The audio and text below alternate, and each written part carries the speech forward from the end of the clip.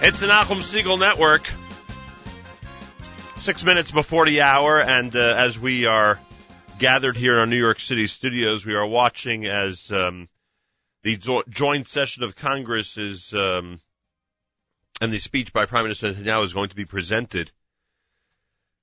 Many distinguished members on the floor of the Senate. Just saw Senator Schumer, saw Senator Feinstein.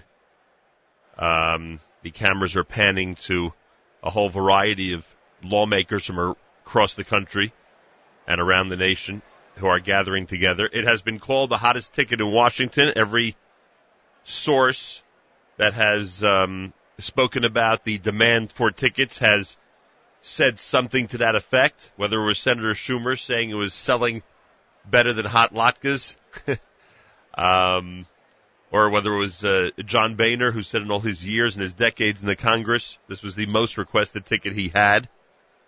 We know a couple of people who are there today in the audience, in the gallery, in Washington, D.C., getting ready for this historic speech. Senator Paul was just shown. There's Congressman Nadler, who's on the camera that we're watching here. I think it's Mark Rubio, if I'm not mistaken. Yeah, that's Senator Rubio. So you can imagine that with all the boycotting and with all the number of senators and congressmen from around the country who have taken a stand and have made a commitment not to be at this speech, the majority of the lawmakers in the United States have in fact made a commitment to be at this speech and are there today. We have Miriam L. Wallach with us. After the speech, we hope to be joined by some of our expert commentators to keep it here at the Nachum Segal Network, and my apologies that the live lunch is being preempted. I hope that ZK's fans are, and the great Jewish music fans out there, are understanding that we are witnessing history today. Someone today said to me that they remember the day, I think that's Ron Prosor, Ambassador Prosor, with his back to us. There's Senator McCain. And Lindsey Graham is over there on the right side. Lindsey Graham. Good morning, Nachum. How are you? Good morning. Pretty incredible. Someone mentioned to me today that they remember in high school being in front of the television when everybody was together watching on a Sunday. They had school on Sunday, and they were watching the Camp David Accords and the ceremony then, whether you agreed with it or not, a historic ceremony that was taking place, certainly a moment that would change history. Today might be with the message that the Prime Minister is going to deliver to the world, the free world, and the world in general. This could be looked back upon as a historic moment. Charlie Rangel's in that shot. There's Charlie Rangel. Didn't Charlie Rangel tweet out that he's not going?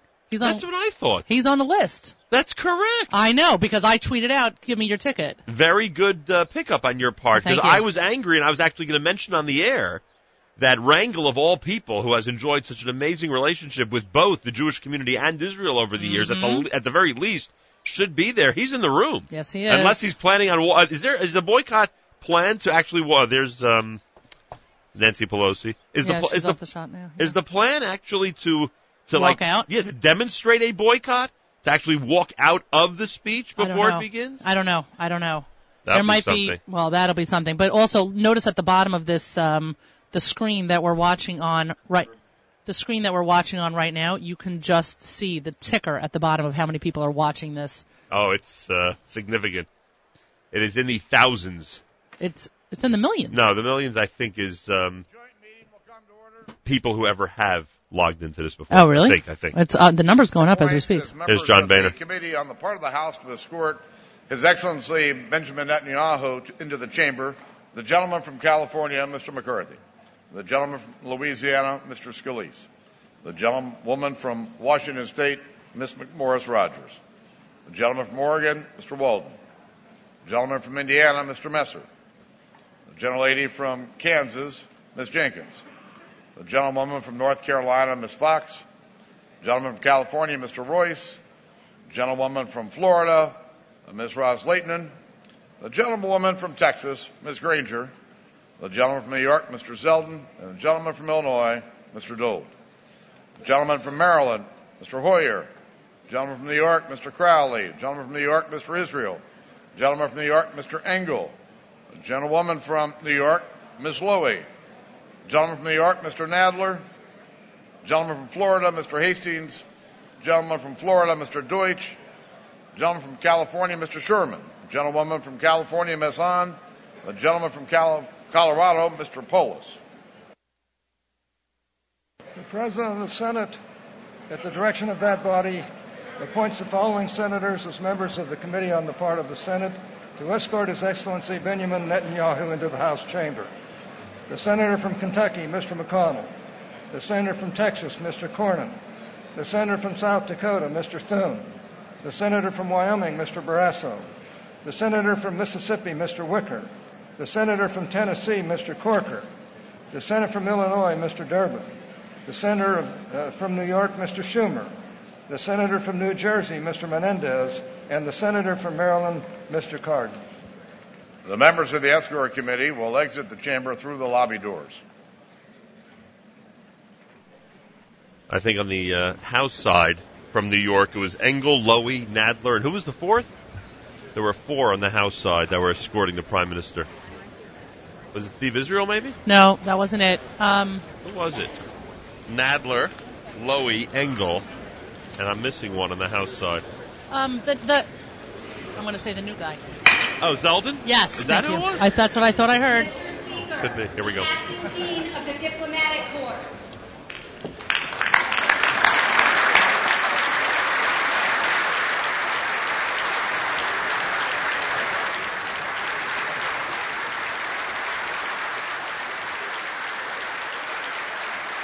There are some empty seats, I see. Then we could have gotten tickets. No, I mean, like seats for members of the House or the Senate. Although those could be filled by all the escorts in a couple of minutes. That's how many people are going to be escorting him to the podium. 11 a.m. in the East, 8 a.m. in the West, 6 p.m. in the Holy Land. Prime Minister Netanyahu about to address a joint session of Congress. Background noise, of course, is from the House chamber. Who's counting the number of standing ovations? Oh, I could do that. Okay. I'm good at Danny, that. hashtags. I'm good at that. Hashtag standing ovation. Yeah, we should note what every standing ovation was for. Ooh, stay tough, Mr. Prime Minister, stay tough. Bring the message of freedom, the message of unity to the world. This is unreal. The message of standing up to tyranny.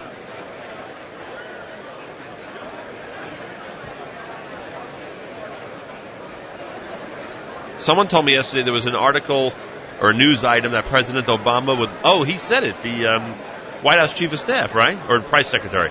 Someone said Prime Minister that President Obama would not be watching the speech today. Oh, it's been all over the place. Press Secretary. Yeah. Well, Elie Wiesel's in the stands in the gallery, and there's Mrs. Sarah Netanyahu.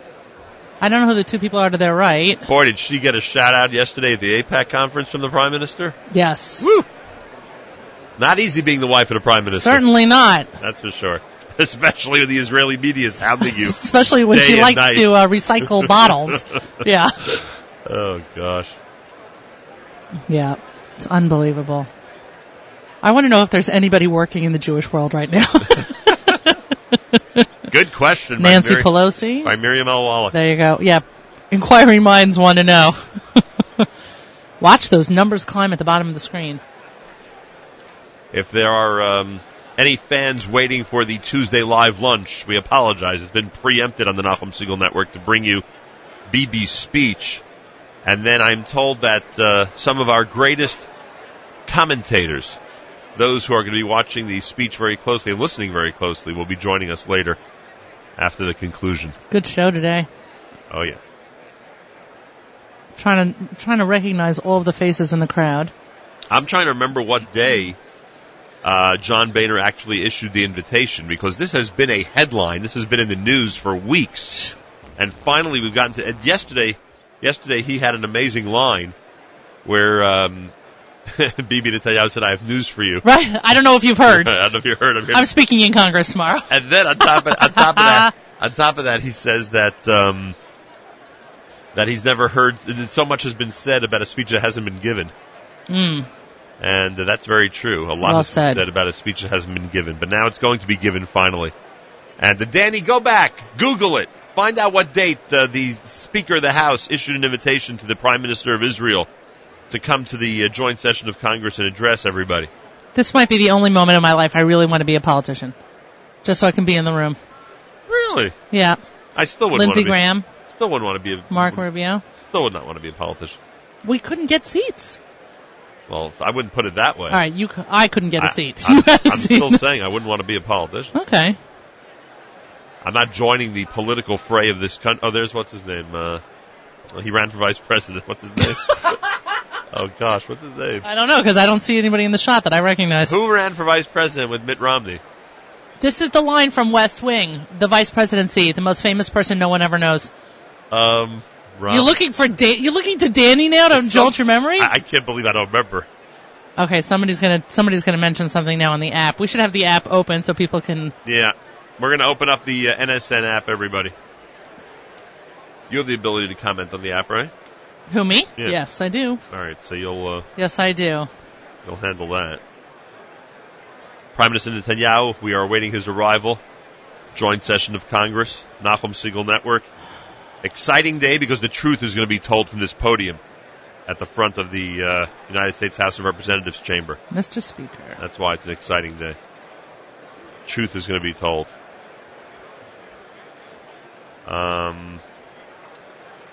Lindsey Graham getting a lot of camera time. Yeah. Isn't that, he was Speaker of the House once. I can't believe I can't think of anyone's name. Forget it. Let me look up first Romney running mate.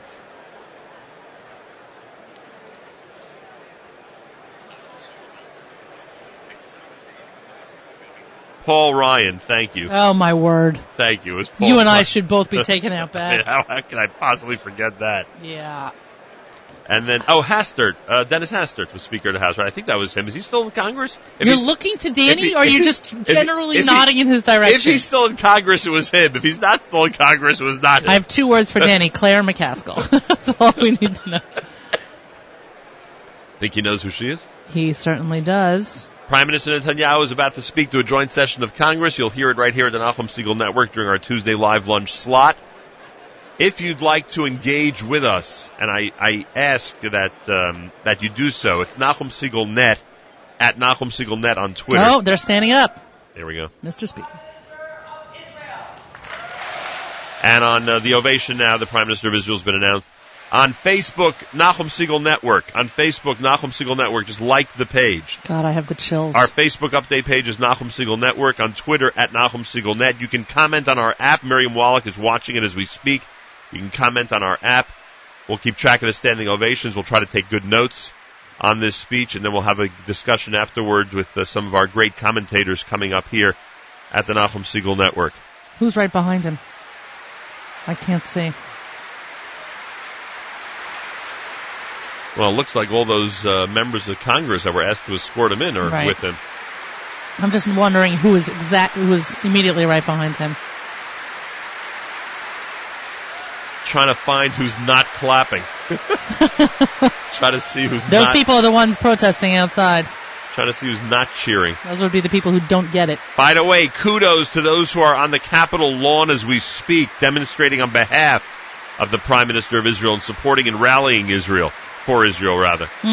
Kudos to those who went down, especially from the New York, New Jersey area, our home base. Please note that the Prime Minister of Israel is wearing blue and white on the floor of... I don't think I've ever seen a public speech by the Prime Minister where it was not a gray suit and blue tie.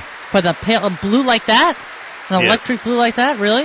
Yeah, even yesterday at APAC. It may be the same tie as yesterday, by the way. There's no way.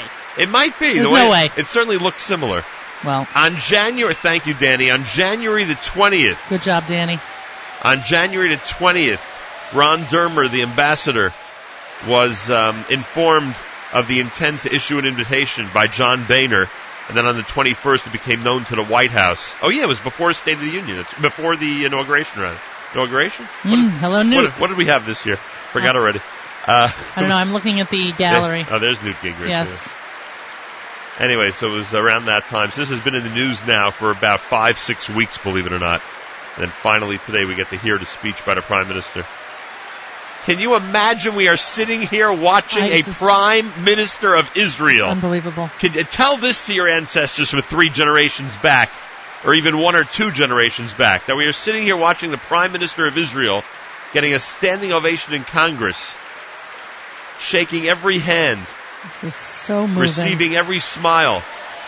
Look at this. He is a rock star. Unbelievable. And look how proud she is, Sarah Netanyahu. Unbelievable. It really is. Go tell this to our predecessors in the world Jewish community. Tell this to all those who've been persecuted over the centuries, that the Prime Minister of Israel is being received in the United States Congress and is speaking in arguably the most important room in the world. Wow. Unreal. Ma Rabu. And here he is. He's approaching the podium. We should note who is not at the podium. Well, Joe Biden is not there. Wow. Wow. Yeah, it sounds like Sting just took the stage. It's unbelievable. Assuming the ovation dies down relatively quickly, it'll be 10 minutes after the hour when the address begins.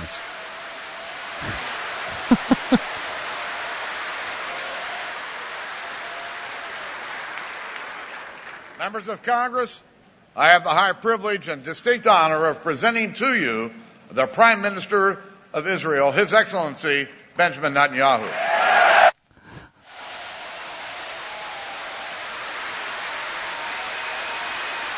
Watch the numbers climb at the bottom of the screen.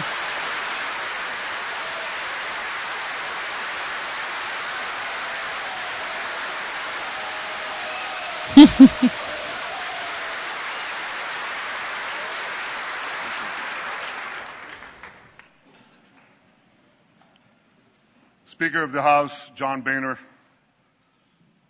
President Pro Temp, Senator Orrin Hatch, Senate Majority Leader Mitch McConnell, House Minority Leader Nancy Pelosi, and House Majority Leader Kevin McCarthy.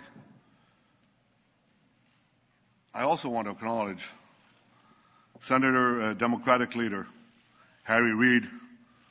Harry, it's good to see you back on your feet.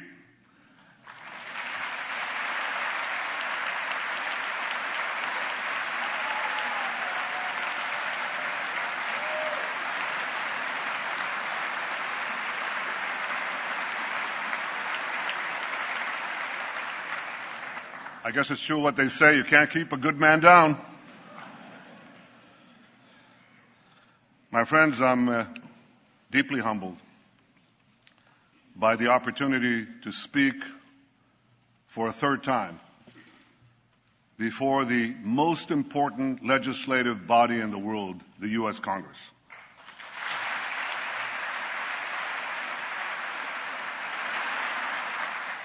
I want to thank you all for being here today. I know that my speech has been the subject of much controversy. I deeply regret that some perceive my being here as political. That was never my intention.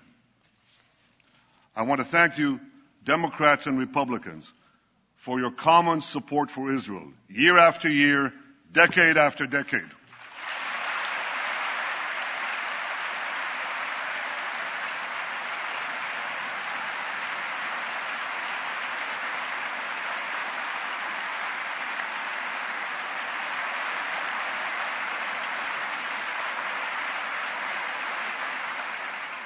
I know that no matter on which side of the aisle you sit, you stand with Israel.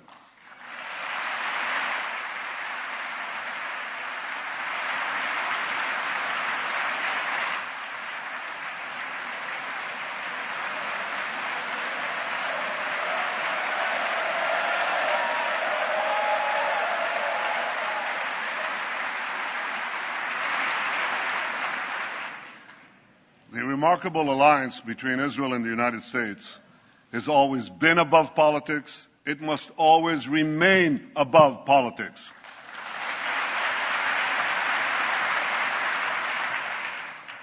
Because America and Israel, we share a common destiny.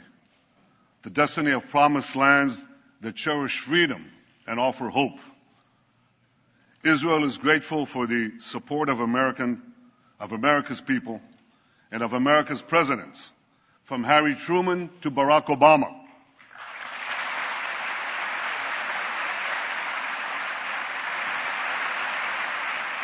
We appreciate all that President Obama has done for Israel. Now, some of that is widely known.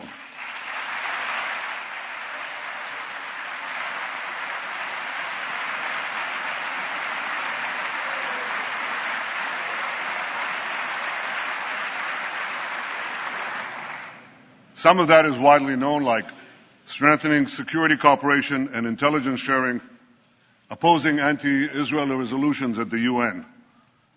Some of what the President has done for Israel is less well known. I called him in 2010 when we had the Carmel forest fire, and he immediately agreed to respond to my request for urgent aid. In 2011, we had our embassy in Cairo under siege, and again, he provided vital assistance at the crucial moment. Or his support for more missile interceptors during our operation last summer when we took on Hamas terrorists.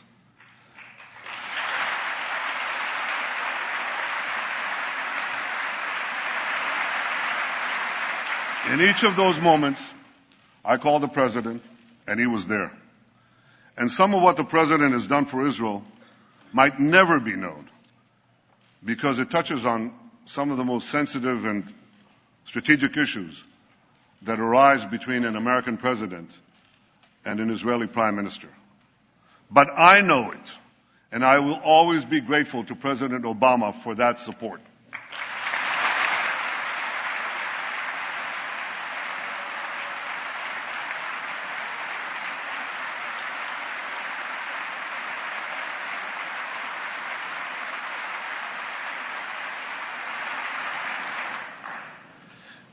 And Israel is grateful to you, the American Congress, for your support, for supporting us in so many ways, especially in generous military assistance and missile defense, including Iron Dome.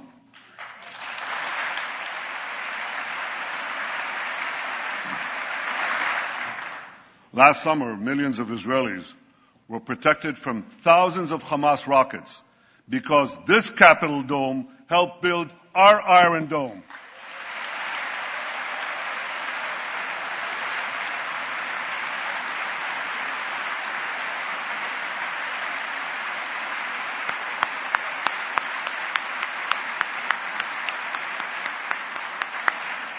Thank you, America.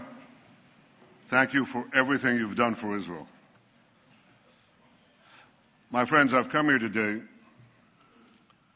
because as Prime Minister of Israel, I feel a profound obligation to speak to you about an issue that could well threaten the survival of my country and the future of my people: Iran's quest for nuclear weapons. We're an ancient people. In our nearly 4,000 years of history, many have tried repeatedly to destroy the Jewish people. Tomorrow night, on the Jewish holiday of Purim, we'll read the book of Esther. We'll read of a powerful Persian viceroy named Aman, who plotted to destroy the Jewish people some 2,500 years ago.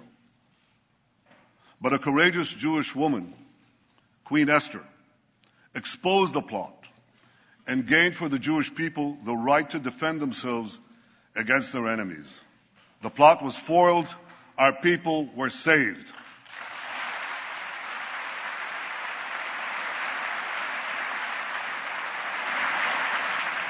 Today, the Jewish people face another attempt by yet another Persian potentate to destroy us. Iran's supreme leader, Ayatollah Khamenei, Iran's supreme leader, Ayatollah Khamenei, spews the oldest hatred of anti-Semitism with the newest technology. He tweets that Israel must be annihilated. He tweets. In Iran, there isn't exactly free internet. But he tweets in English that Israel must be destroyed. For those who believe that Iran threatens the Jewish state, but not the Jewish people, listen to Hassan Nasrallah, the leader of Hezbollah, Iran's chief terrorist proxy. He said, "If all the Jews gather in Israel, it will save us the trouble of chasing them down around the world." But Iran's regime is not merely a Jewish problem, any more than the Nazi regime was merely a Jewish problem. The 6 million Jews murdered by the Nazis were but a fraction of the 60 million people killed in World War II. So too, Iran's regime poses a grave threat not only to Israel, but also to the peace of the entire world. To understand just how dangerous Iran would be with nuclear weapons, we must fully understand the nature of the regime. The people of Iran are very talented people. They're heirs to one of the world's great civilizations. But in 1979, they were hijacked by religious zealots who imposed on them immediately a dark and brutal dictatorship. That year, the zealots drafted a constitution, a new one for Iran. It directed the Revolutionary Guards not only to protect Iran's borders, but also to fulfill the ideological mission of jihad. The regime's founder, Ayatollah Khomeini, exhorted his followers to export the revolution throughout the world. I'm standing here in Washington, D.C., and the difference is so stark. America's founding document promises life, liberty, and the pursuit of happiness. Iran's founding document pledges death, tyranny, and the pursuit of jihad. And as states are collapsing across the Middle East, Iran is charging into the void to do just that. Iran's goons in Gaza, its lackeys in Lebanon, its Revolutionary Guards on the Golan Heights are clutching Israel with 3 tentacles of terror. Backed by Iran, Assad is slaughtering Syrians. Backed by Iran, Shiite militias are rampaging through Iraq. Backed by Iran, Houthis are seizing control of Yemen, threatening the strategic straits at the mouth of the Red Sea. Along with the Straits of Hormuz, that would give Iran a second choke point on the world's oil supply. Just last week, near Hormuz, Iran carried out a military exercise blowing up a mock U.S. aircraft carrier.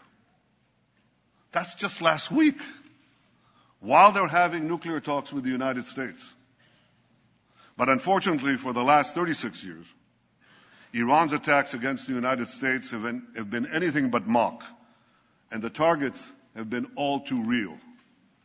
Iran took dozens of Americans hostage in Tehran, murdered hundreds of American soldiers, Marines in Beirut, and was responsible for killing and maiming thousands of American servicemen and women in Iraq and Afghanistan. Beyond the Middle East, Iran attacks America and its allies through its global terror network. It blew up the Jewish Community Center and the Israeli embassy in Buenos Aires. It helped al-Qaeda bomb U.S. embassies in Africa. It even attempted to assassinate the Saudi ambassador right here in Washington, D.C.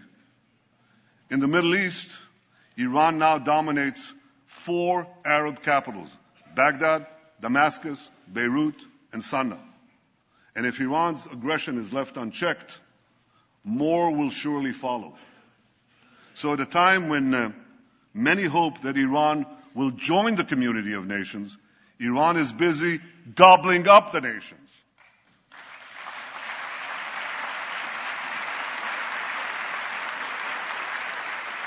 We must all stand together to stop Iran's march of conquest, subjugation, and terror.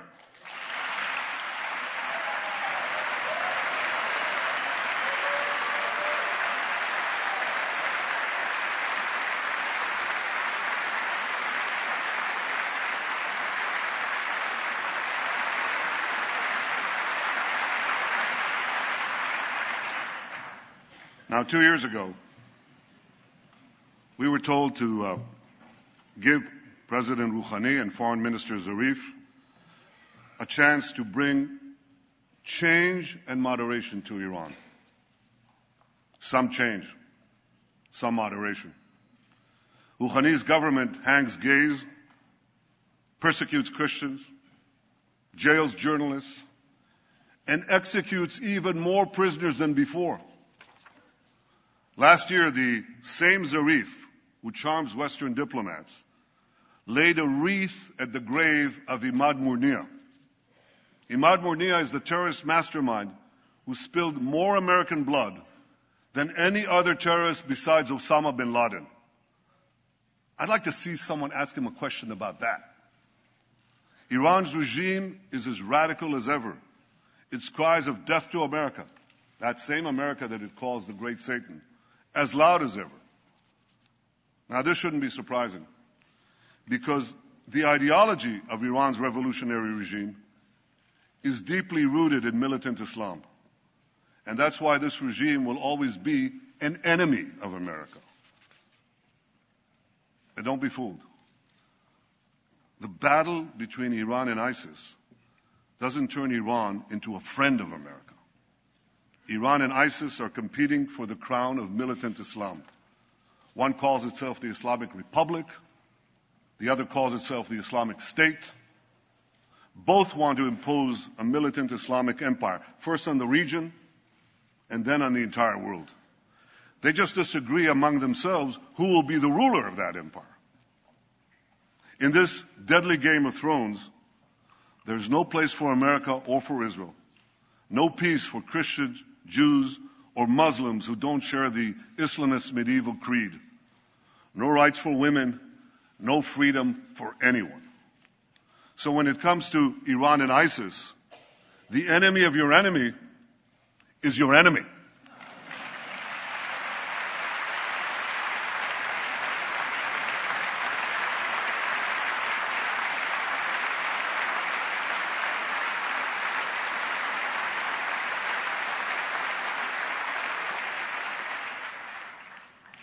The difference is that ISIS is armed with butcher knives, captured weapons, and YouTube, whereas Iran could soon be armed with intercontinental ballistic missiles and nuclear bombs. We must always remember, I'll say it one more time, the greatest danger facing our world is the marriage of militant Islam with nuclear weapons. To defeat ISIS and let Iran get nuclear weapons would be to win the battle but lose the war. We can't let that happen.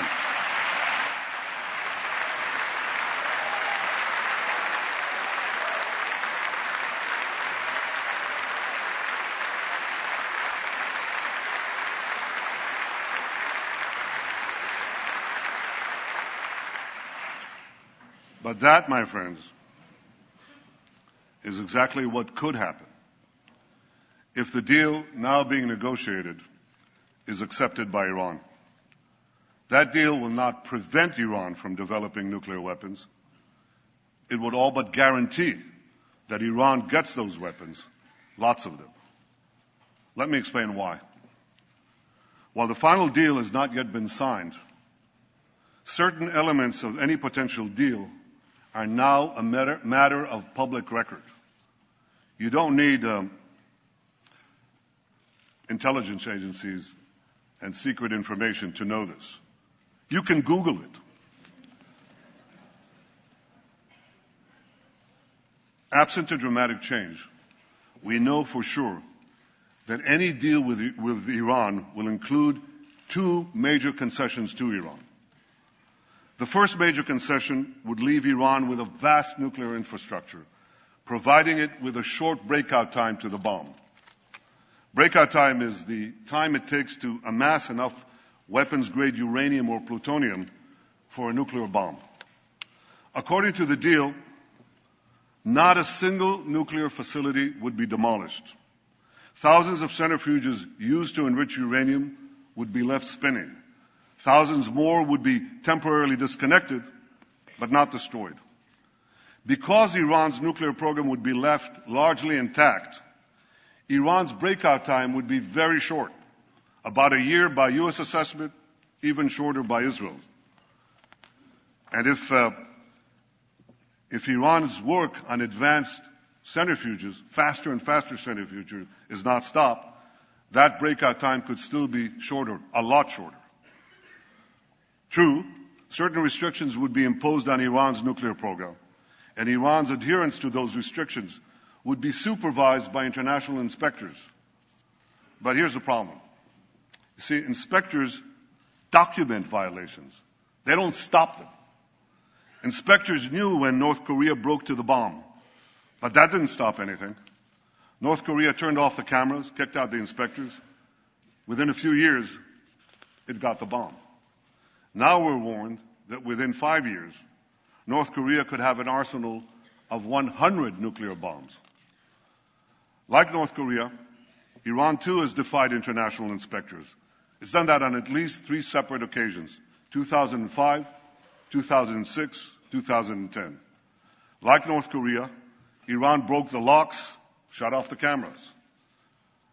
Now, I know this is not going to come as a shock to any of you, but Iran not only defies inspectors, it also plays a pretty good game of hide and cheat with them. The UN's nuclear watchdog agency, the IAEA, said again yesterday that Iran still refuses to come clean about its military nuclear program. Iran was also caught twice, not once, twice, operating secret nuclear facilities in Natanz and Qom, facilities that inspectors didn't even know existed. Right now, Iran could be hiding nuclear facilities that we don't know about, the U.S. and Israel. As the former head of inspections for the IAEA said in 2013, he said, if there's no undeclared installation today in Iran, it'll be the first time in 20 years that it doesn't have one. Iran has proven time and again that it cannot be trusted. And that's why the first major concession is a source of grave concern. It leaves Iran with a vast nuclear infrastructure and relies on inspectors to prevent a breakout. That concession creates a real danger that Iran could get to the bomb by violating the deal. But the second major concession creates an even greater danger, that Iran could get to the bomb by keeping the deal. Because virtually all the restrictions on Iran's nuclear program will automatically expire in about a decade. Now, a decade may seem like a long time in political life, but it's the blink of an eye in the life of a nation. It's a blink of an eye in the life of our children. We all have a responsibility to consider what will happen when Iran's nuclear capabilities are virtually unrestricted and all the sanctions will have been lifted. Iran would then be free to build a huge nuclear capacity that could produce many, many nuclear bombs. Iran's supreme leader says that openly. He says Iran plans to have 190,000 centrifuges, not 6,000 or even the 19,000 that Iran has today, but 10 times that amount. 190,000 centrifuges enriching uranium. With this massive capacity, Iran could make the fuel for an entire nuclear arsenal, and this in a matter of weeks, once it makes that decision. My longtime friend, John Kerry, Secretary of State, confirmed last week that Iran could legitimately possess that massive centrifuge capacity when the deal expires. Now, I want you to think about that. The foremost sponsor of global terrorism could be weeks away from having enough enriched uranium for an entire arsenal of nuclear weapons, and this with full international legitimacy. And by the way, if Iran's intercontinental ballistic missile program is not part of the deal, and so far Iran refuses to even put it on the negotiating table, well, Iran could have the means to deliver that nuclear arsenal to the far-reach corners of the earth, including to every part of the United States. So you see, my friends, this deal has 2 major concessions. One, leaving Iran with a vast nuclear program. And 2, lifting the restrictions on that program in about a decade. That's why this deal is so bad. It doesn't block Iran's path to the bomb. It paves Iran's path to the bomb. So why would anyone make this deal? Because they hope that Iran will change for the better in the coming years? Or they believe that the alternative to this deal is worse? Well, I disagree. I don't believe that Iran's radical regime will change for the better after this deal. This regime has been in power for 36 years, and its voracious appetite for aggression grows with each passing year. This deal would only whet Iran's appetite for more. Would Iran be less aggressive when sanctions are removed and its economy is stronger? If Iran is gobbling up 4 countries right now while it's under sanctions, how many more countries will Iran devour when sanctions are lifted? Would Iran fund less terrorism when it has mountains of cash with which to fund more terrorism? Why should Iran's radical regime change for the better when it can enjoy the best of both worlds? Aggression abroad, prosperity at home. This is a question that everyone asks in our region. Israel's neighbors, Iran's neighbors, know that Iran will become even more aggressive and sponsor even more terrorism when its economy is unshackled and it's been given a clear path to the bomb. And many of these neighbors say they'll respond by racing to get nuclear weapons of their own. So this deal won't change Iran for the better. It will only change the Middle East for the worse. A deal that's supposed to prevent nuclear proliferation would instead spark a nuclear arms race in the most dangerous part of the planet. This deal won't be a farewell to arms. It would be a farewell to arms control. And the Middle East would soon be crisscrossed by nuclear tripwires. A region where small skirmishes can trigger big wars would turn into a nuclear tinderbox. If anyone thinks this deal kicks the can down the road, think again. When we get down that road, we'll face a much more dangerous Iran, a Middle East littered with nuclear bombs, and a countdown to a potential nuclear nightmare. Ladies and gentlemen,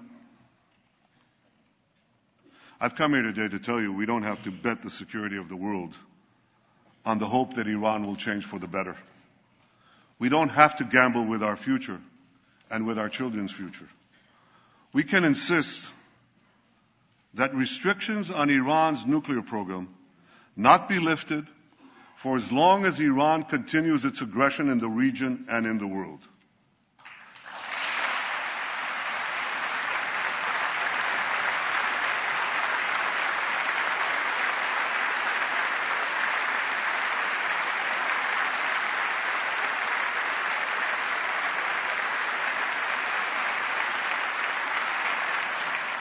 Before lifting those restrictions, the world should demand that Iran do 3 things.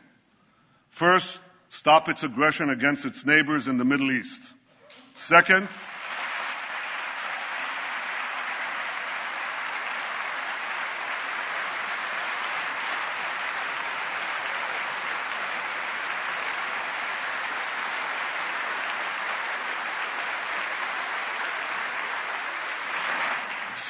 stop supporting terrorism around the world.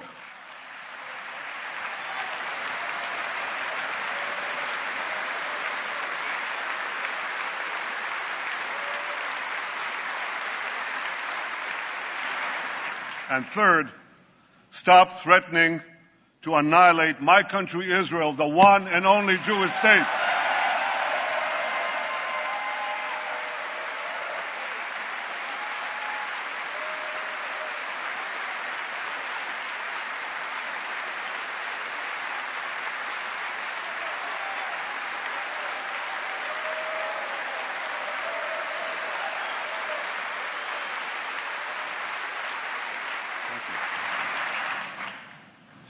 If the world powers are not prepared to insist that Iran change its behavior before a deal is signed, at the very least, they should insist that Iran change its behavior before a deal expires.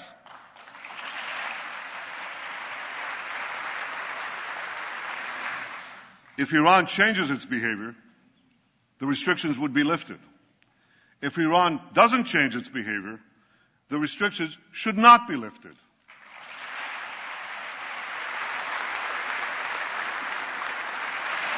If Iran wants to be treated like a normal country, let it act like a normal country.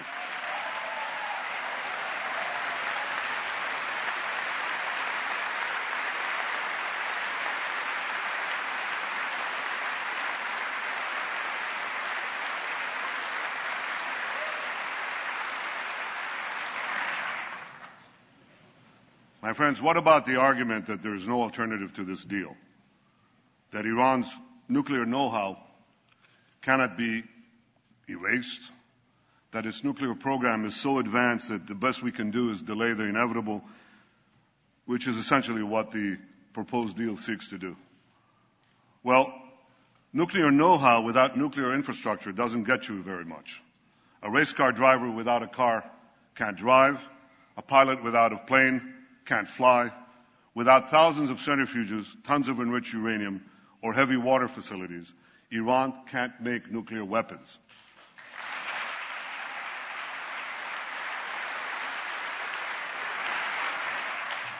Iran's nuclear program can be rolled back well beyond the current proposal by insisting on a better deal and keeping up the pressure on a very vulnerable regime, especially given the recent collapse in the price of oil.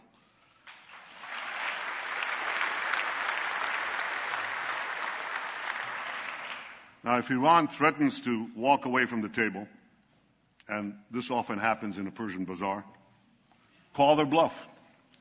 They'll be back because they need the deal a lot more than you do.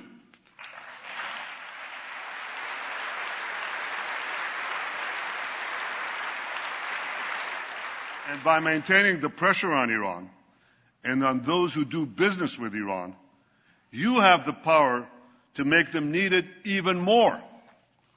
My friends, for over a year, we've been told that no deal is better than a bad deal. Well, this is a bad deal.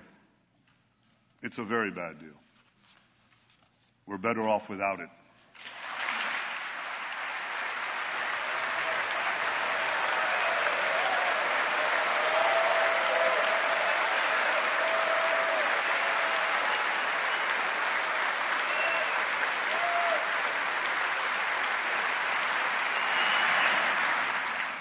Now we're being told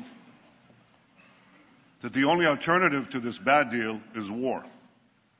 That's just not true. The alternative to this bad deal is a much better deal.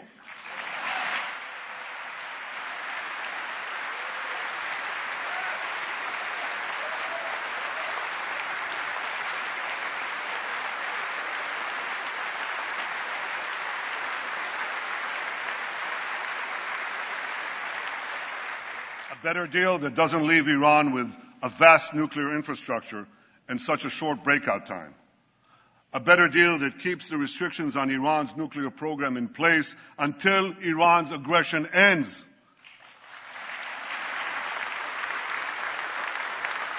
A better deal that won't give Iran an easy path to the bomb. A better deal that Israel and its neighbors may not like, but with which we could live, literally.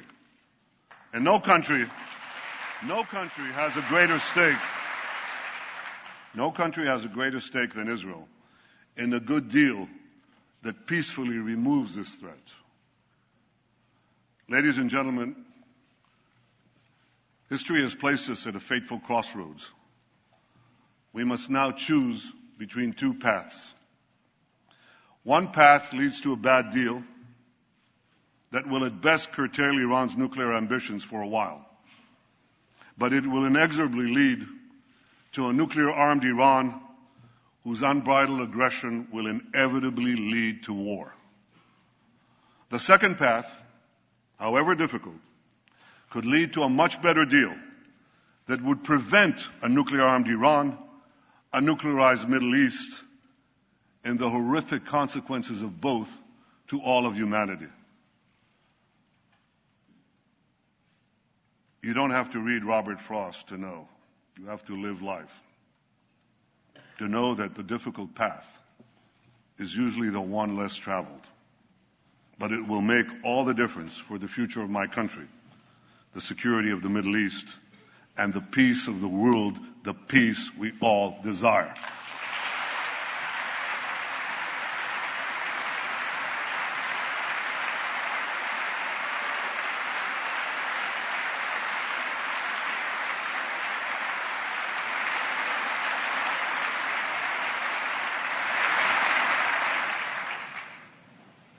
My friends, standing up to Iran is not easy.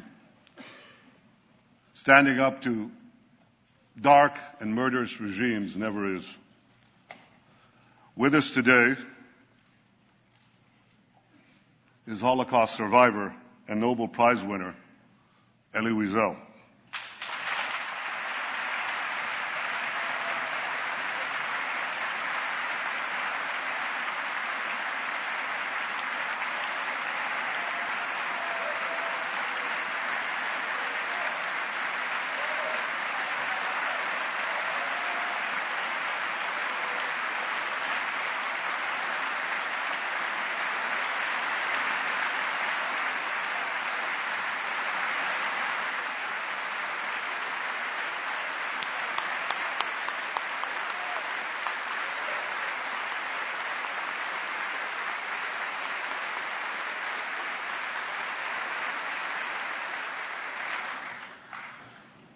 Elie, your life and work inspire us to give meaning to the words, never again.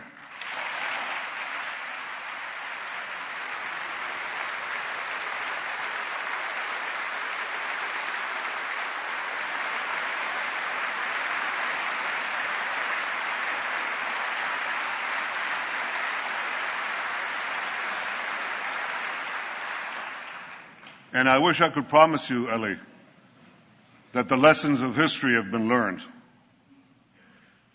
I can only urge the leaders of the world not to repeat the mistakes of the past.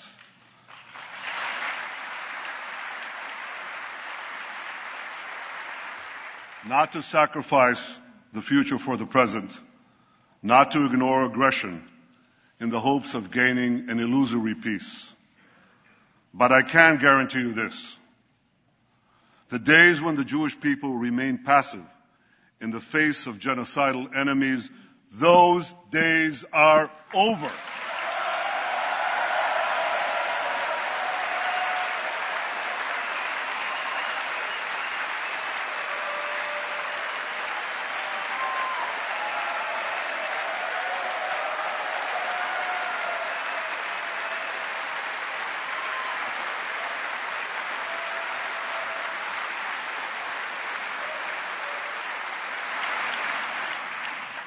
We are no longer scattered among the nations, powerless to defend ourselves.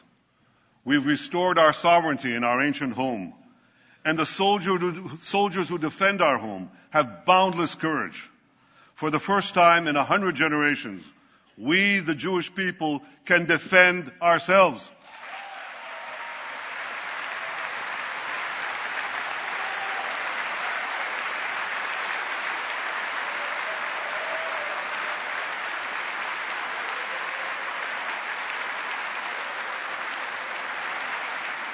This is why, as Prime Minister of Israel, I can promise you one more thing.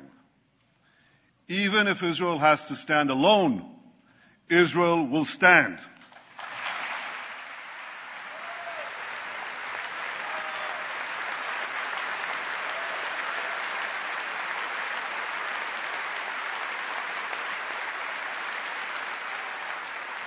But I know that Israel does not stand alone. I know that America stands with Israel. I know that you stand with Israel.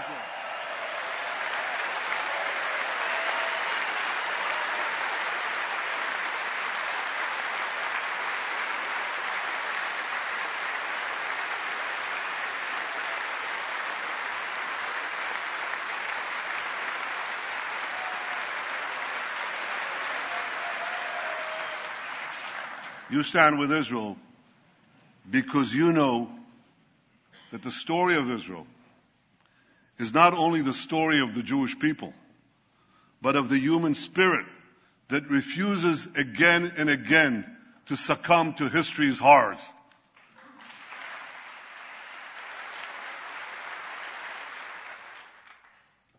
Facing me, right up there in the gallery, overlooking all of us in this august chamber, is the image of Moses. Moses led our people from slavery to the gates of the Promised Land. And before the people of Israel entered the land of Israel, Moses gave us a message that has steeled our resolve for thousands of years. I leave you with his message today. Chizku v'imtzu, al tiru ve'al ta'artzu mipnehem. Be strong and resolute, neither fear nor dread them. My friends, may Israel and America always stand together, strong and resolute. May we neither fear nor dread the challenges ahead. May we face the future with confidence, strength, and hope. May God bless the state of Israel, and may God bless the United States of America. And there it is. An amazing presentation. Wow. By the Prime Minister of Israel. Incredible. Nachum, I cannot wait to hear from the people who are calling in. I cannot wait to start discussing this. The number of notes that you and I both took.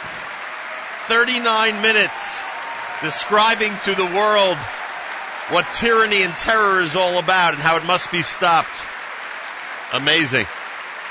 And really exposing the United States and its leadership in a respectful manner, exposing them for the way they're dealing with Iran right now. He's getting a standing ovation for the umpteenth time this morning. He still has not left the podium. It is remarkable to me as I think about it historically. It is remarkable to me that we are watching the Prime Minister of Israel be received in the United States Congress. Thank you. Thank you very much. You're wonderful. I guess he's used to the Thank you, America. Thank you. He's used to the what did he say, America? Thanks to America. I guess he's used to the campaign, so he's doing all the Tadar Abbas. He is impressive. Shaking the hand of John Boehner and Orrin Hatch, still having not descended from the podium. He is impressive. He is impressive. It's amazing when you think about it, how this is the leader of Israel at this time. An expert English speaker who knows everything about American culture, who can relate to Americans better than any world leader, most likely. There's Senator Schumer shaking the hand of the Prime Minister. And he is the one chosen at this time to deliver this message to the world. And you think about it in the context of history, it's unbelievable. And the other point I was making, where it's remarkable to think, when we know how our people have suffered for all these centuries, and when you think about recent Jewish history, that now, just a few decades later, the Prime Minister of Israel is being received in the halls of Congress the way he is. Just remarkable and incredible. A lot of great quotes. A lot of very interesting things were mentioned. We are expecting both Mayor Weingarten and Michael Fragin to join us, by the way. I should also just make mention that I got a message from somebody that Charlie Rangel changed his mind either late last night or early this morning. Wow. The person who sent me the message said that he couldn't explain exactly why, but maybe it had something to do with the fact that if he didn't show up, the successor of his post would not, whatever. What, his successor as what? As congressman? Who do you have there? Then maybe the person wrote to me, and The this is... purpose of the joint meeting having been completed, the chair declares the joint meeting of the two houses now resolved. The House will continue in recess, subject to the call of the chair. Otherwise known as lunch. The person suggested that saner voices may have Prevailed? prevailed, and reminding, and again, this is not confirmed. All right. Well, you want to know something? We may have someone on the line who can answer this question. We should have both Mayor Weingarten and Michael Fragin with us. Gentlemen, welcome to the show. Thank you. Good. Thank you, Nachum. Michael, could you answer the question? We were shocked when we saw Charlie Rangel in the room. Did he make a last-minute decision to attend? Yes, he did. He decided this morning that he was going to attend the speech. Literally this morning, wow. And he was on CNN earlier this morning and talking about it. Were there any other major ins or outs at the last minute, or he was the only notable one? I don't know there were any others that were made public along those lines. It's hard to know exactly. I'm sure over the next couple hours, people are going to parse exactly who was there and who wasn't there. All right, Michael. Well, we'll ask Meir how he did from the Israeli perspective, because he's really following what's going on in Israel, especially during election time. Let's start with you, though. How did he do in terms of the American audience? How did the Prime Minister do, in your opinion?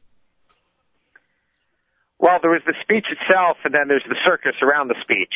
And I think the speech itself was exactly what he felt he needed to say.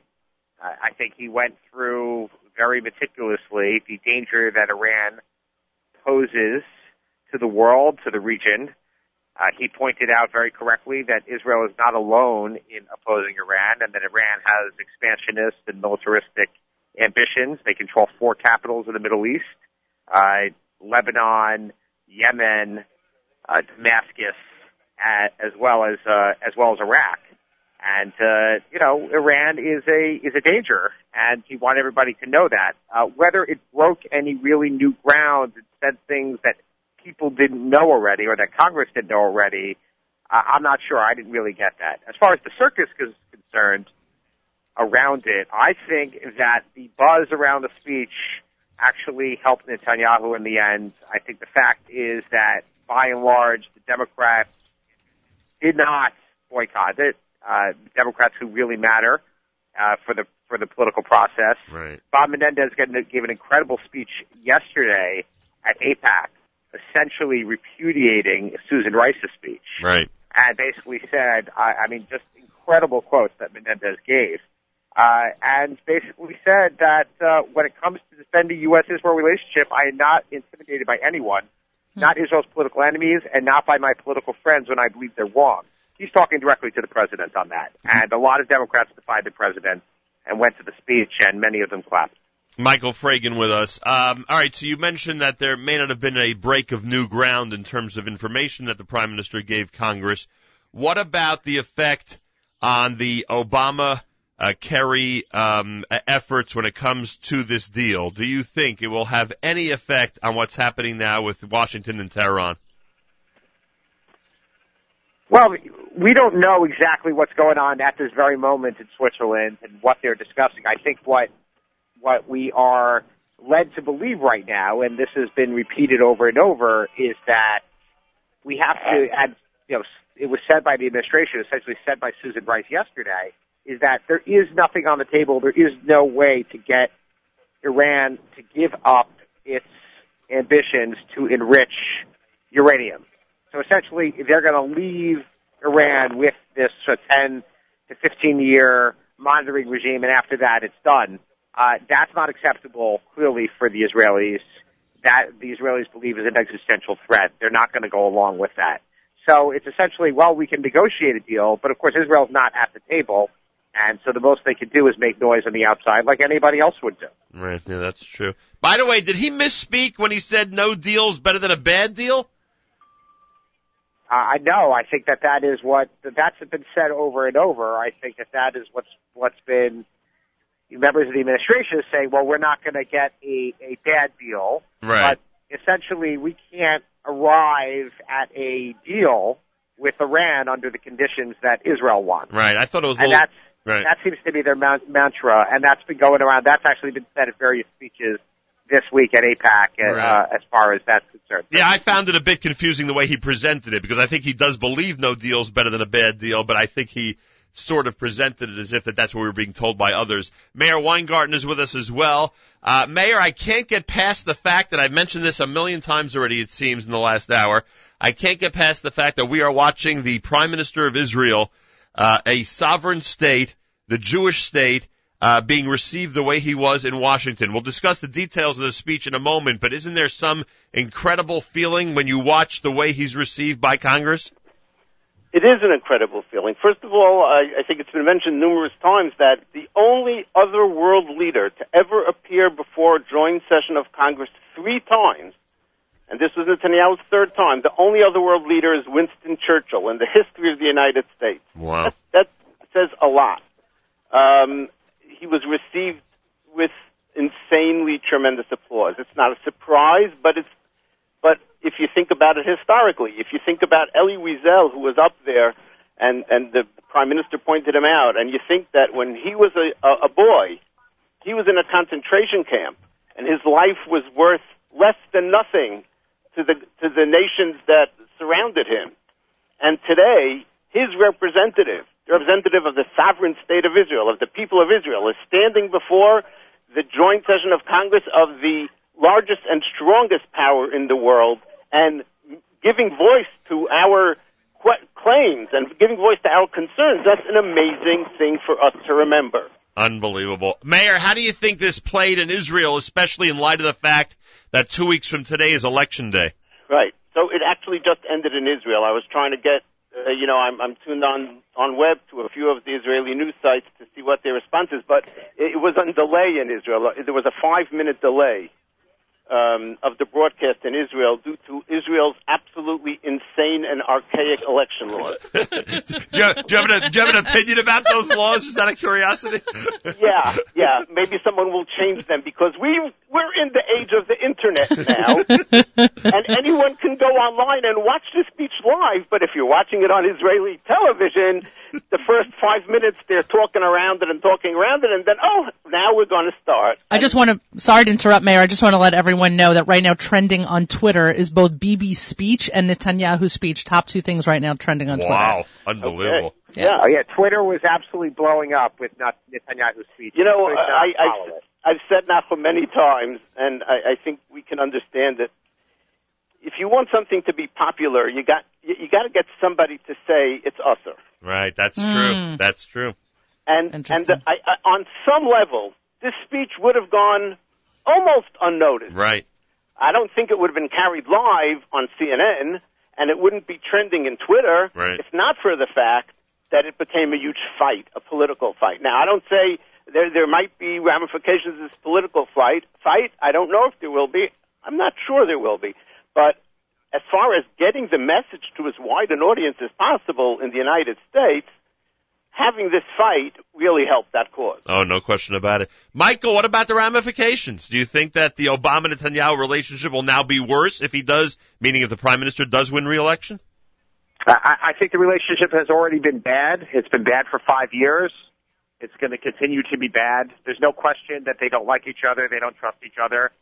And I think they just approach this issue, they approach the entire Middle East from polar opposites. If you're Netanyahu, you're looking at Obama, and you're looking at an administration that has had failed policies in Iraq, has failed policies in Afghanistan, has failed policies in Syria, failed policies in Yemen, failed policies in Libya. And you're thinking, okay, I should trust this administration. Why exactly? Right. And I'm just, there isn't something to latch onto from the perspective of Israel. And the truth is, I think the other American allies, Saudi Arabia and Jordan and Egypt, are more on the page of Israel than they are on the page of the U.S. when it comes to this. Meir, isn't it a big thing in Israel that the opponents of the Prime Minister always point out? Can't we have a leader that gets along with the President of the United States? Well, you asked if the relationship between Netanyahu and Obama could get worse. The relationship now is worse, and it could get worser. I don't know how much, but and yes, Miriam, I know that's not correct English. That's okay. There were many funny comments going on Twitter as I was keeping an eye on the different tweets going out, and the number of puns and hide and sheet. There were, I don't know. People were furious. English teachers abound about the number of puns that were included in Netanyahu's speech. I, of course, was impressed and excited with the Robert Frost reference, but that's the way you get to me. Oh, Michael, don't you think this Capitol Dome helped build our Iron Dome was the best one? Great line. That was an excellent line, and there's no question that there was a lot of red meat in that speech for the members of Congress. Yeah, that's true. There was a lot that they could be appreciative of. That's true. I wrote down a few of the lines that I thought were. I posted them on the Israel Show's Facebook page. This deal does not block Iran's path to the bomb. It paves Iran's path to the bomb. Right, I think that sums it up well. Right. In the case of ISIS, the enemy of your enemy is your enemy. I know. I love that one. Yes. You should know that Mia Love, the congresswoman-elect in Utah's 4th, wrote, I often wondered what it would have been like to listen to a Churchill address. I think this is as close as I will ever get. Nice. Yeah. Hey, Meir, tell us about Chizku v'imtzu. Did he use the right pasuk for today? Well, yes, the pasuk is in Devarim, Perek Lamed Aleph. I knew you'd know that. No, I didn't know it. My computer knows it, though. And the full pasuk is, Al tir'u v'al ta'artzu mipneihem. Do not be afraid of them, of our enemies, as you enter the land. Ki Hashem Elokecha hu ha'holech imach. The Lord your God, He goes before you. Lo yarpecha v'lo ya'azveka. He will never let go of you. This is Moses's, as the Prime Minister said, Moses' message to the Jewish people as they're about to enter the land of Israel. Right. And, Michael, does it take any courage to quote Moses in the halls of Congress, or this is fine and there won't be any backlash? I think that we have a proud tradition of religion and diffusing religion in United States politics. It's totally acceptable, as opposed to perhaps some other countries that would be and that's a good thing. And you have to remember, if you look at the polling in America, religious people, I'm not saying Jews, it goes across the board. Religious people are those who attend services more than once a week are more likely to be supportive of Israel than those who don't. That's true. You know what? I would add to that, Michael. So help me God. That's right. Yeah. Part of our lexicon, right? Absolutely, and there's no question about that. But I just want to get back to one thing before. Sure. I am not advocating that it is good for Netanyahu and Obama to not have a good relationship. Right. That's not a positive thing. That's not a good thing. That's not. The truth is, I don't think that is the way that the Israeli Prime Minister should approach U.S. politics and Israel's greatest friend. The United States remains Israel's greatest friend. Not to marginalize the presidency and embrace Congress. It's not good politics. However, it seems to be the reality that those two personalities don't seem to be able to get along and to find a common ground. Understood. Yeah, and by the way, that's why I think, Michael, he spent the first 5 minutes of the speech thanking Obama and thanking America, and for the line about the Iron Dome and the Capitol Dome. I mean, literally, the first 5 minutes of the speech. I thought that his mentions of President Obama and giving credit where credit was due was incredibly classy, especially in terms of the climate that surrounded this speech and the blatant statements, the open statements that President Obama would not be watching, etc. To start out that way when you are on the outs, so to speak, equally on the outs with the President of the United States, I thought was very menschy. Look, Joe Biden, who prides himself on being one of the strongest stalwart friends of the Jewish state, was in Guatemala today. Wow. Okay, instead of being at the speech. There's no greater, picture says 1,000 words with having Orrin Hatch from Utah, a great friend of Israel, sitting behind him instead of Joe Biden, who for years and years and years has been one of Israel's strongest friends, yet he absented himself. Now, I don't know if he was ordered to or it was a decision he made on his own, but that's a powerful statement. Oh, no question about that. They need the deal a lot more than you do. Is that true, Michael? In order for them to remain part of the international community and to get what they need and for their economy to stay the way they'd like it to be or improve, Iran must have some type of deal on the table with Western powers? Well, I think the conventional wisdom right now with regard to the precipitous decline in oil prices has been that Iran's economy is suffering under a sanctions regime, even though they've been able to evade a lot of the sanctions.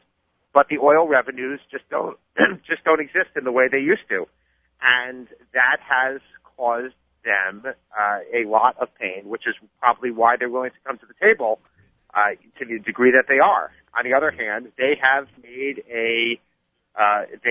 an incredible game out of these negotiations over the last couple of years, and really have done everything they can to negotiate on one hand and to cheat on the other hand.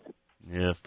Meir, Malcolm, I want to go back to something you said before, if you don't mind, about the alternative to a bad deal is no deal and so forth. Right.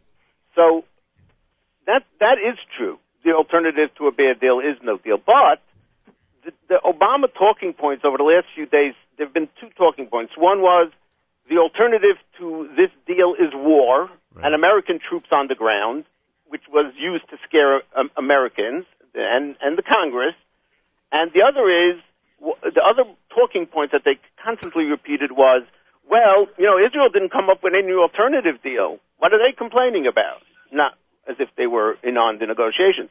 And that's why he had a section in the speech, the alternative to a bad deal, this is a quote, is a much better deal. Right. And then he went through the different things that would be in a much better deal, the sanctions and so forth, that could force them into a better deal. Right. At the end of the day, the difference is simple. The Obama administration wants now to allow Iran to have a nuclear weapon and contain it. Israel doesn't want to allow them to have it. Right. What would not have been a home run for this speech? I mean, undeniably. Well, by the way, yeah. I can make the argument that it was not a home run because there was a lot of, how do I put it? A lot of minutia in the middle of the speech that I bet had a lot of high schoolers around the country falling asleep. You know what I mean? It's not. I don't know. I was waiting. I put this on. Okay, but they're not the target audience. I understand that. Okay. But some of us are high schoolers. You just say the word centrifuges. Exactly. And by the way, that's all you got to do to put the country to sleep. And by the way, I think I caught a congressman sleeping through the centrifuge part. I just want you to know. Oh, there were a couple of comments of, I think so-and-so's asleep. Exactly. Yeah. But besides that, I mean, so that's one thing in terms of not hitting a home run.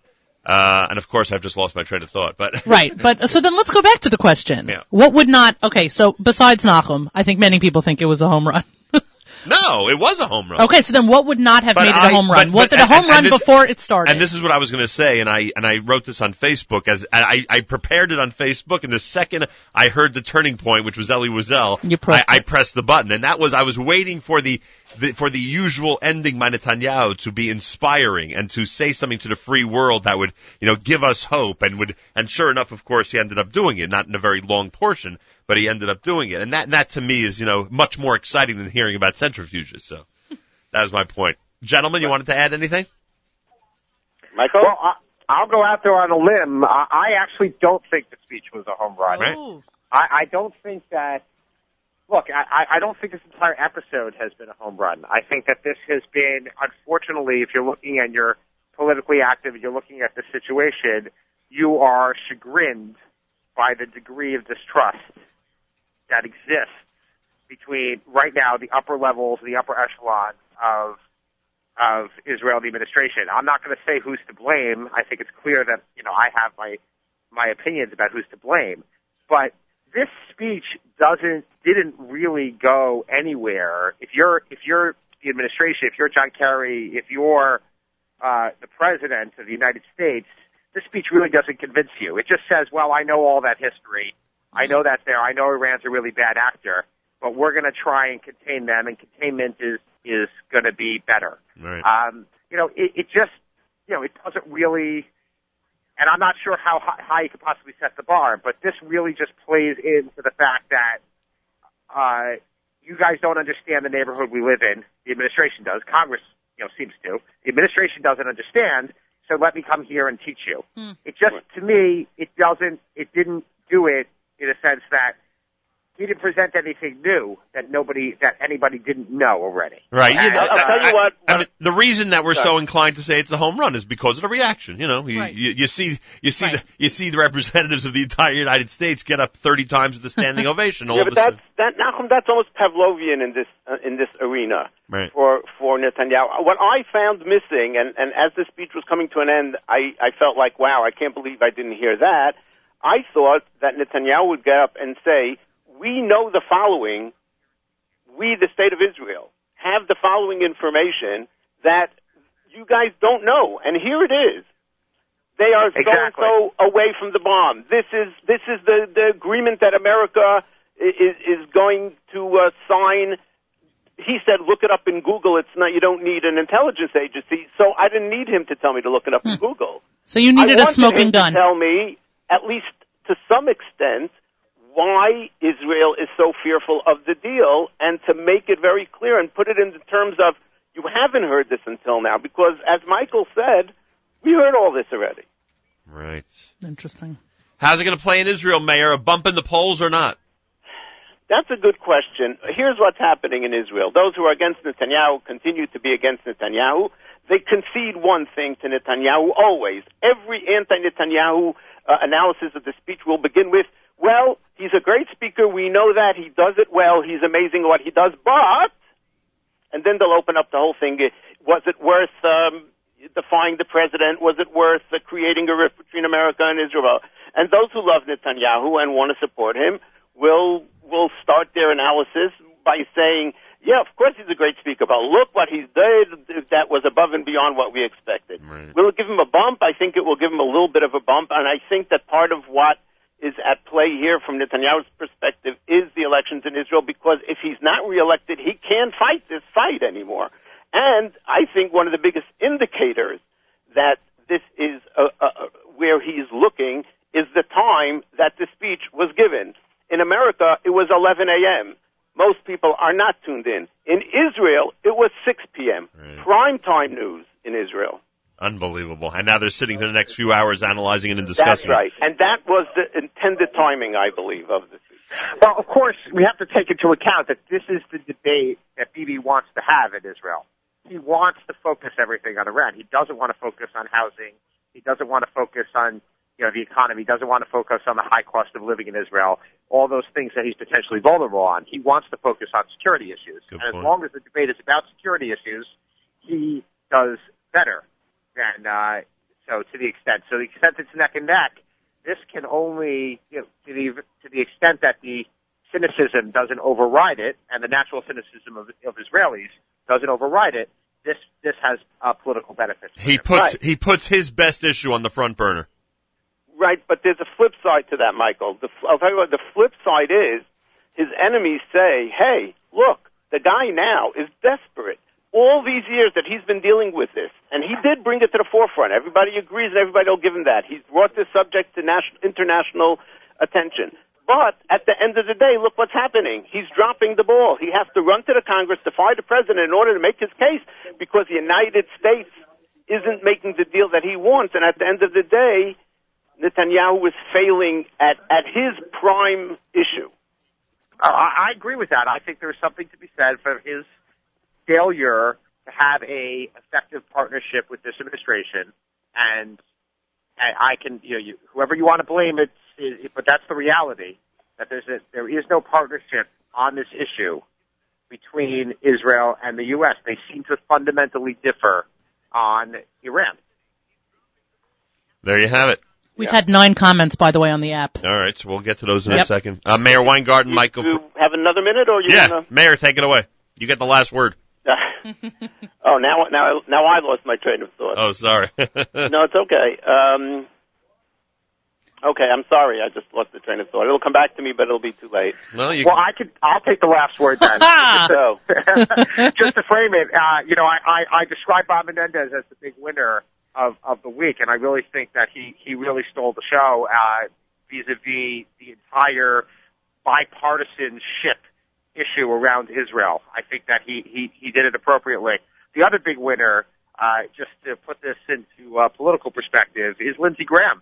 Right. Lindsey Graham is having right now as we speak in the Capitol Hill Club, adjacent to the Capitol, is having a A-plus list fundraiser kicking off his potential presidential exploratory committee, and he attracted some very, very, very, very significant donors to this, whether or not they're going to be supporting him for president or not, but they're still going, and a lot of Republicans are using this speech and using this issue around the circus, around the speech, to promote their foreign policy bona fides. So stay tuned to see how this will have lasting effect as we go on in the political process. Phenomenal. Mayor, anything else? Yeah, yes. It came back to me. The train came back to the station. I think this speech, and as Michael says, the Republicans can use this, but also in Israel they'll see this. It highlights the difference, the insane polar difference between Netanyahu and Obama.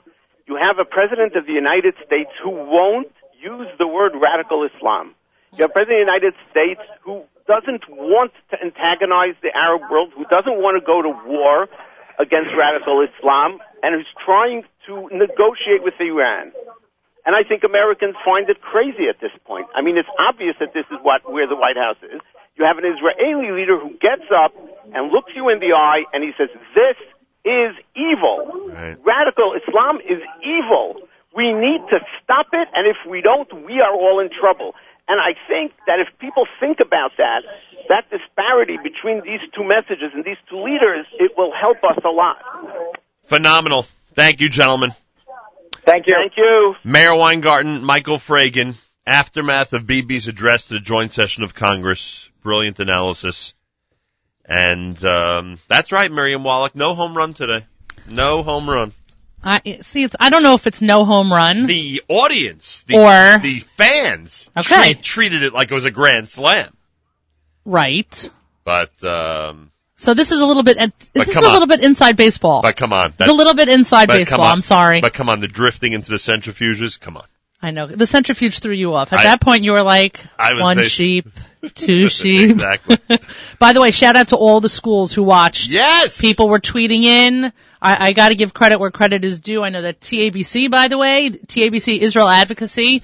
I'm not sure if they're just tweeting along with us or they're listening in, but shout out to them. They've been retweeting a lot of our tweets. I can only imagine who's in charge of that Twitter account. In minute number, let's see, it was a 39-minute speech. So about minute number 25, yeah, I started saying to myself, "Why I feel bad for the kids that have to sit through this now." They were sort of had their eyes glazed over. Yeah, but I'm sure they had their phones. I hope so. Yeah. And shout out to SKA, Hafter, who was it? Mag and David. Mag and David, they also watched. If your school watched, if your school showed the speech, please let us know. You can email me, Miriam at NachumSegal.com, Nachum at NachumSegal.com. We'd love to talk about it. Yeah, no question about it. And also some of the comments that we had, Shani Batsheva wrote on the app, Bibi instilled more American patriotism in one speech than Obama has in 6 years. Ooh. That's a tough one. Lieber, I don't know who that is, but Lieber wrote, was Erev Purim planning coincidence? Wow. I think that's happened before. Didn't he once address Congress this week? I think Danny. So. I think he once did that before, one of the prior speeches, or maybe it was one of the UN speeches, but I think he has referenced Purim before, if I'm not mistaken. Solomon Simon wrote, thank you for providing me a means to hear this speech. And Yehudis. Thank you, Simon. And God bless Yehudis. She chimed in a couple of times. We appreciate it very much. Thank you, Yehudis. The funniest one was when she wrote, especially thankful for the NSN app, hearing the PM speech, though it hasn't started on C-SPAN yet. That's funny. Yeah. We're way in advance. And people are just proud of Bibi. People are proud of Bibi. By the way, I know that, you make fun of my obsession with social media and with Twitter. But Bibi's speech and Netanyahu's speech still both the top two trending stories on Twitter, only to be followed by things like Pancake Day and IHOP waitresses, because today is National Pancake Day. Couldn't beat that out. Do you know how many people have to be interested in the speech for it to be trending on Twitter? There have been over 11 million tweets with the hashtag BB speech, which is BIBI. There's also been BB speech with two Bs. Okay, but Netanyahu's speech has had 150 million tweets. Wow. 140 million of them were mine. Is that possible? 150 It's just on Twitter, Danny. Yeah. It can't be. It's impossible. You can't have 150 million tweets. 150. Oh, I'm sorry. How many tweets are there in a day? In a typical day of everything? In my typical day? No, I'm serious. Oh, sorry. And by the way, God bless, everyone's chiming in. Everyone's chiming in. It is fantastic that his speech was replete with sound bites. Oh yeah. It makes fun for me and you. No question about that. Yeah, it's a lot of fun. I love the Iron Dome, Capitol Dome. We don't even mention the Game of Thrones reference. So that's right. There are about 250 million tweets a day. So it can't be that there were 150 million during the speech. Well, maybe there were. I don't know. Maybe I'm reading it wrong. But it's unbelievable. It's really unbelievable. Yeah, so Game of Thrones got a shout out. John Kerry, his good friend, got a shout out. Thank God he didn't do any Derek Jeter references. Thank God he had no signs. I just want to make mention of the fact that I'm happy he had no props. The Prime Minister of Israel Not enough words on each slice of paper, though. People commented that there was a lot of paper shuffling. He needs more words per paper. A lot of paper shuffling. Believe me, I'm already at the age where I can appreciate that you want as few words as possible on the page. Why was there no teleprompter? No, I don't know if they ever do that. What do you mean? Guests get a teleprompter in Congress? Yeah. I don't know. I don't know either. For the last time I was in Congress for a speech, I can't tell you. I don't remember. But I don't think it would be unusual to have the Prime Minister of Israel have a teleprompter during a speech. Don't know. I don't know. All right, but let's go back. Yes, and you and I have spoken about this before, that I do not believe that the Prime Minister of Israel needs to have any props anytime he gives a public address. Right. That, I think, belittles his message and belittles his position and the office. So that was good. Yes, I was very happy to see that. The Game of Thrones reference. Game of Thrones. Yeah, but it was only the words Game of Thrones. That was it.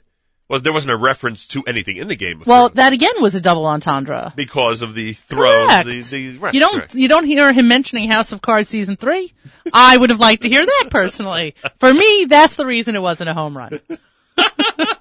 If we're going to mention anybody, it's going to be Frank Underwood. And the thing that most reminded you of the West Wing. Oh, 1 second. Today. What most reminded you of West Wing in today's speech? I don't know that I felt any Sorkinisms during this speech. I do want to know who wrote the speech. I want to know who. They say he wrote most of it. Really? Which I do believe, yeah. Hey, it's a long plane ride from Israel. I believe that. You don't think he's up the whole time, do you? I don't know if he's up or not. You think he's sitting in LL Business? I don't think he's sitting in LL Business. He's in Coach. Yeah, right. He's sitting in row 66 next to me. I am almost sure. Yes. That prime ministers do not fly in first class. I think only business. And I think they're the only members of government to fly in business. Does his seat completely recline? No. You all right? I don't think so. You want some water? No, I'm saying I don't think his seat totally reclines. Oh. Maya Note, listen, thank you, Barry Daddlekramer. Shout out to Maya Note. Thank you, Maya Note. Excellent. Really cool. Really cool. Any schools outside of New York, folks? Danny just let me know that at Netanyahu's speech is still getting 3 tweets a second. Wow. And I haven't tweeted in the last 5 minutes. So it's not me. Wow. I'm telling you, it's amazing. It's amazing. It's nice. Sorry to put it this way, but it's nice that that something Israel related is tweeting and it has nothing to do with a war. Yeah, well, world's coming to an end, but at least we're getting a lot of tweets about it. Well, there you have it, folks. The world's according to Nachum. It's going to be a pretty interesting weekly schmooze with Malcolm Homeland this week, I imagine. On Shushan Purim, you mean? Yes. I'll be too drunk to conduct it. Well, there we go. And then we just lost half the audience. So, at some point today, mm-hmm. I don't know when it was. I think I was walking to the radio station this morning, and I was thinking of this whole. I get into these moods where I start thinking in the context of history. Okay. When I want to avoid what's going on during the day, I start thinking of history. And I was thinking about the whole topic of, these great prophecies coming true and the direction of our people and everything. And this whole concept of my grandfather, who I never knew, my grandfather died in his 40s before my mother got married. So they remember, my family from Cologne, Germany, remembers the day when he was confronted by a Nazi officer.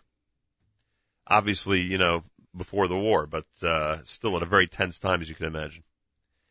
I would love to walk over to my grandfather and let him know that now a man like him would find it impossible to believe that now there is a state of Israel with a full army and air force. He has a great-grandson in the Israeli Navy. He has great-granddaughters in the Israeli Army, including officers. And there is a sovereign, independent state of Israel whose prime minister arrives in Washington, D.C., a city that was not very receptive to his plight back in Germany. The prime minister of Israel arrives in Washington, D.C., and gets a standing ovation multiple times from the members of the United States Congress, and is such a hit that the vice president doesn't show up to the speech. Like, he's so powerful, he's so, and the way he's looked at and looked upon, that it causes the vice president of the United States not to be at the speech. It's impossible. The whole story's about, how can one not be of faith and believe in God when they see this whole thing? And don't you think it's equally as incredible that your youngest and my youngest, or even not even my youngest, will reflect on this and say so? No, of course.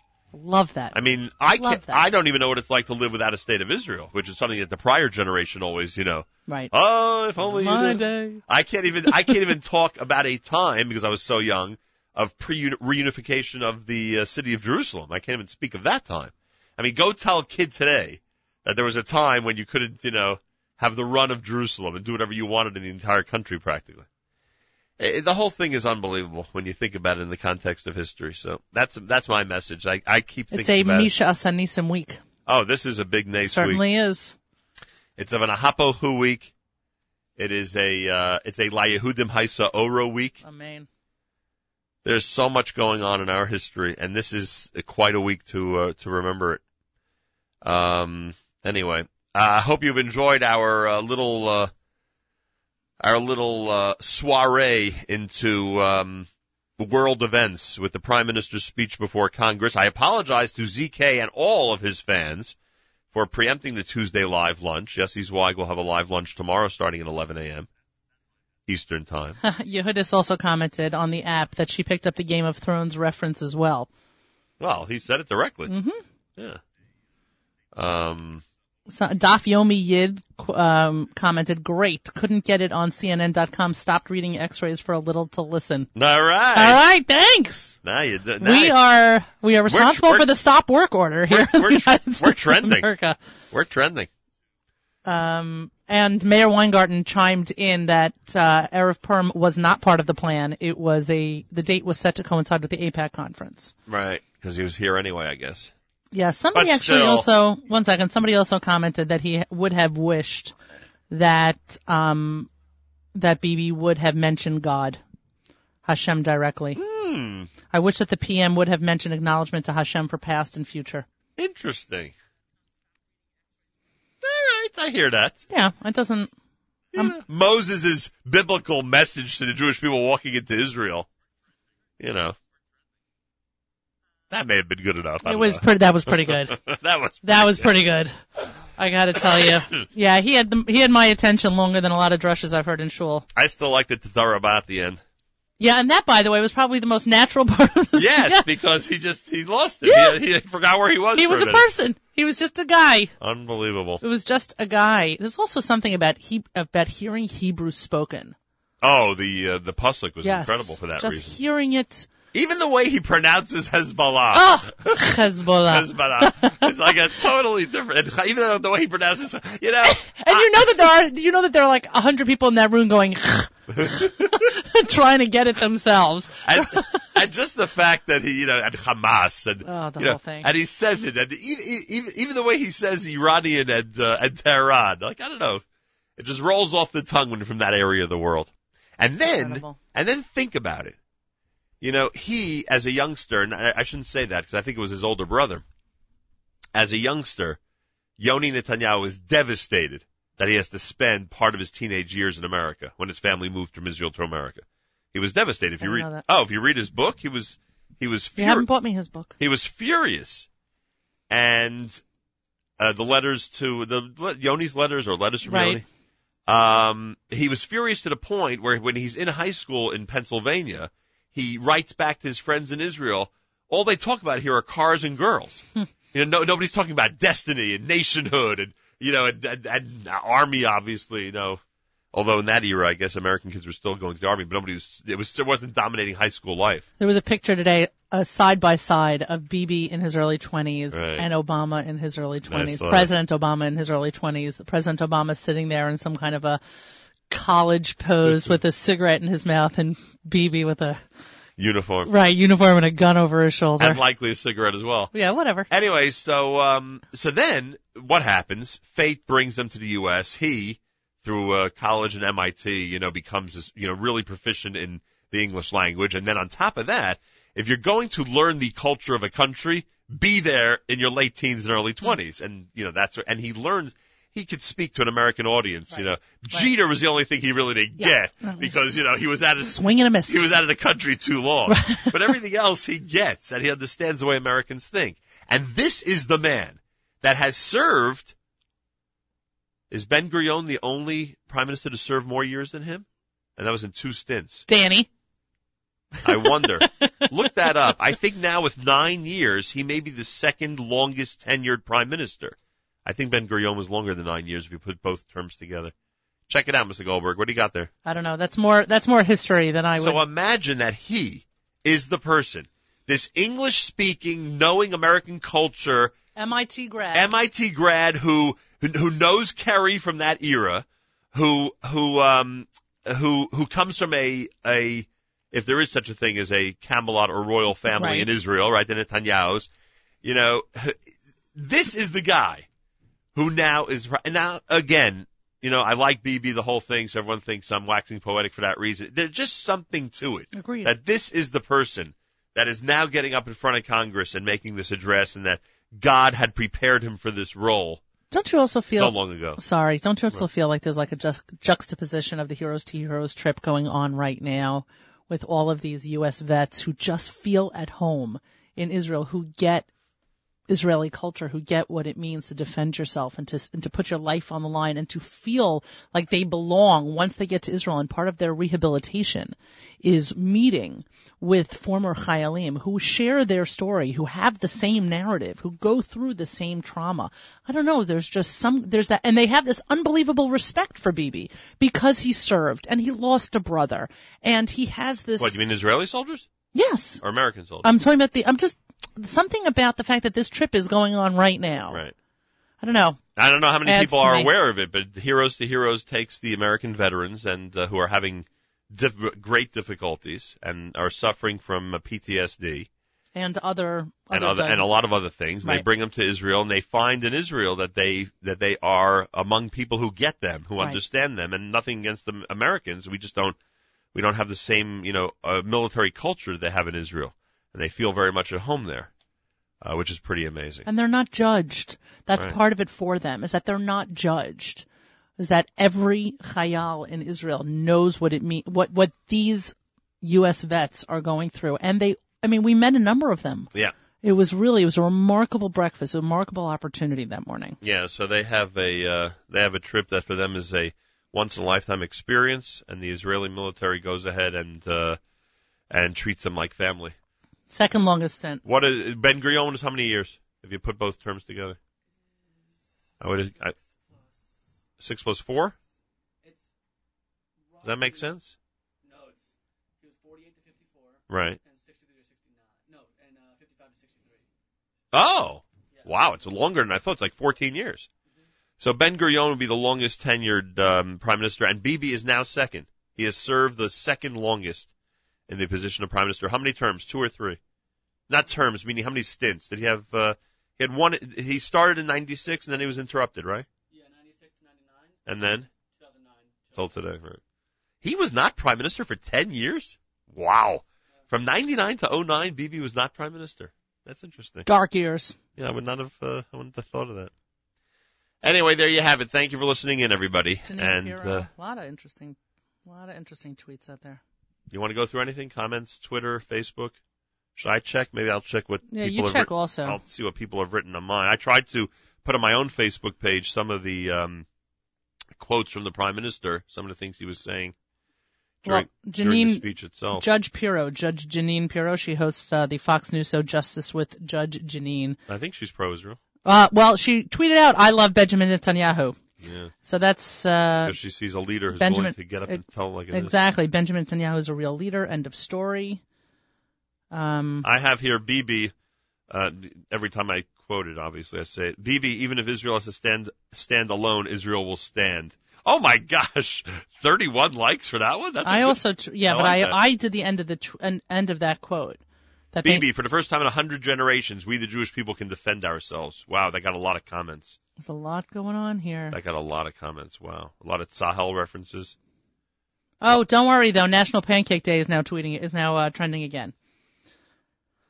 What a country. I can only urge the leaders of the world not to repeat the mistakes of the past. Here it goes. I write, here it comes, the part of the speech that I wish all persecuted Jews in Israel could hear. All persecuted Jews in history could hear. Wow, got a lot of likes. Listener Oren says those days are over. Yeah, well, Shana says those days are over. CNN tweeted out the Robert Frost quote, "The difficult path is the one less traveled." Yeah. 510 retweets. And is that the real quote? No. It's not, right? It's supposed to be the road less traveled? It's a paraphrased. Isn't it supposed to be the road less traveled? 1 second. What's now the real you're making me now. What did he say according to Twitter? No, that was what he was paraphrasing Frost. It wasn't a direct quote of Frost. Didn't he say, as Robert Frost said? Yes, but Danny? Yeah, thank you. Check it out. No, I want Frosts, and then I want BBs, and then I want lunch. Yeah, by the way. And if it is National Pancake Day. We're not going for pancakes. What? No. We're not going for pancakes. I'd like to. We should be winding down here, though. I'm a conformist. If it's National Pancake Day, I go with the trend, I go with the crowd, I go with the flow. Wasn't it refreshing to hear someone describe Iran as it is, as opposed to someone incapable of saying the word terrorist? Or radical Islam, for that matter. Radical Islam. All right. Danny, you have an answer for us, or are we wrapping up? All right. Thank you, everybody. Stay tuned. We will post that on Facebook. Speak to you next time BB addresses Congress. Yeah. Next Purim? Whenever that'll be. You've been listening to the Nachum Segal Network, a special Tuesday preemption of the live lunch, so we can bring you the speech by Prime Minister Netanyahu. My thanks to Mayor Weingarten and to Michael Fragin. Their commentary is always welcome and fantastic. My thanks to Miriam L. Wallach. My thanks to Danny Goldberg. My thanks to all of you for tuning in. More coming up if you keep it at the stream. We recommend you keep it at NachumSegal.com and jmnam.org at all times. And during this Purim week, we'll have a little bit of an alternate to our regular programming. Thursday, of course, will be a little different than you'd imagine.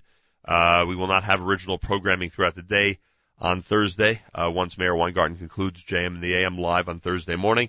But we do recommend you stay with the stream for great Purim music and wonderful selections and fantastic programming all through the week. And don't forget, Friday, our weekly update.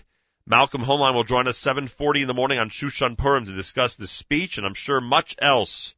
Make sure to be tuned in. I thank you for listening to the Nachum Segal Network.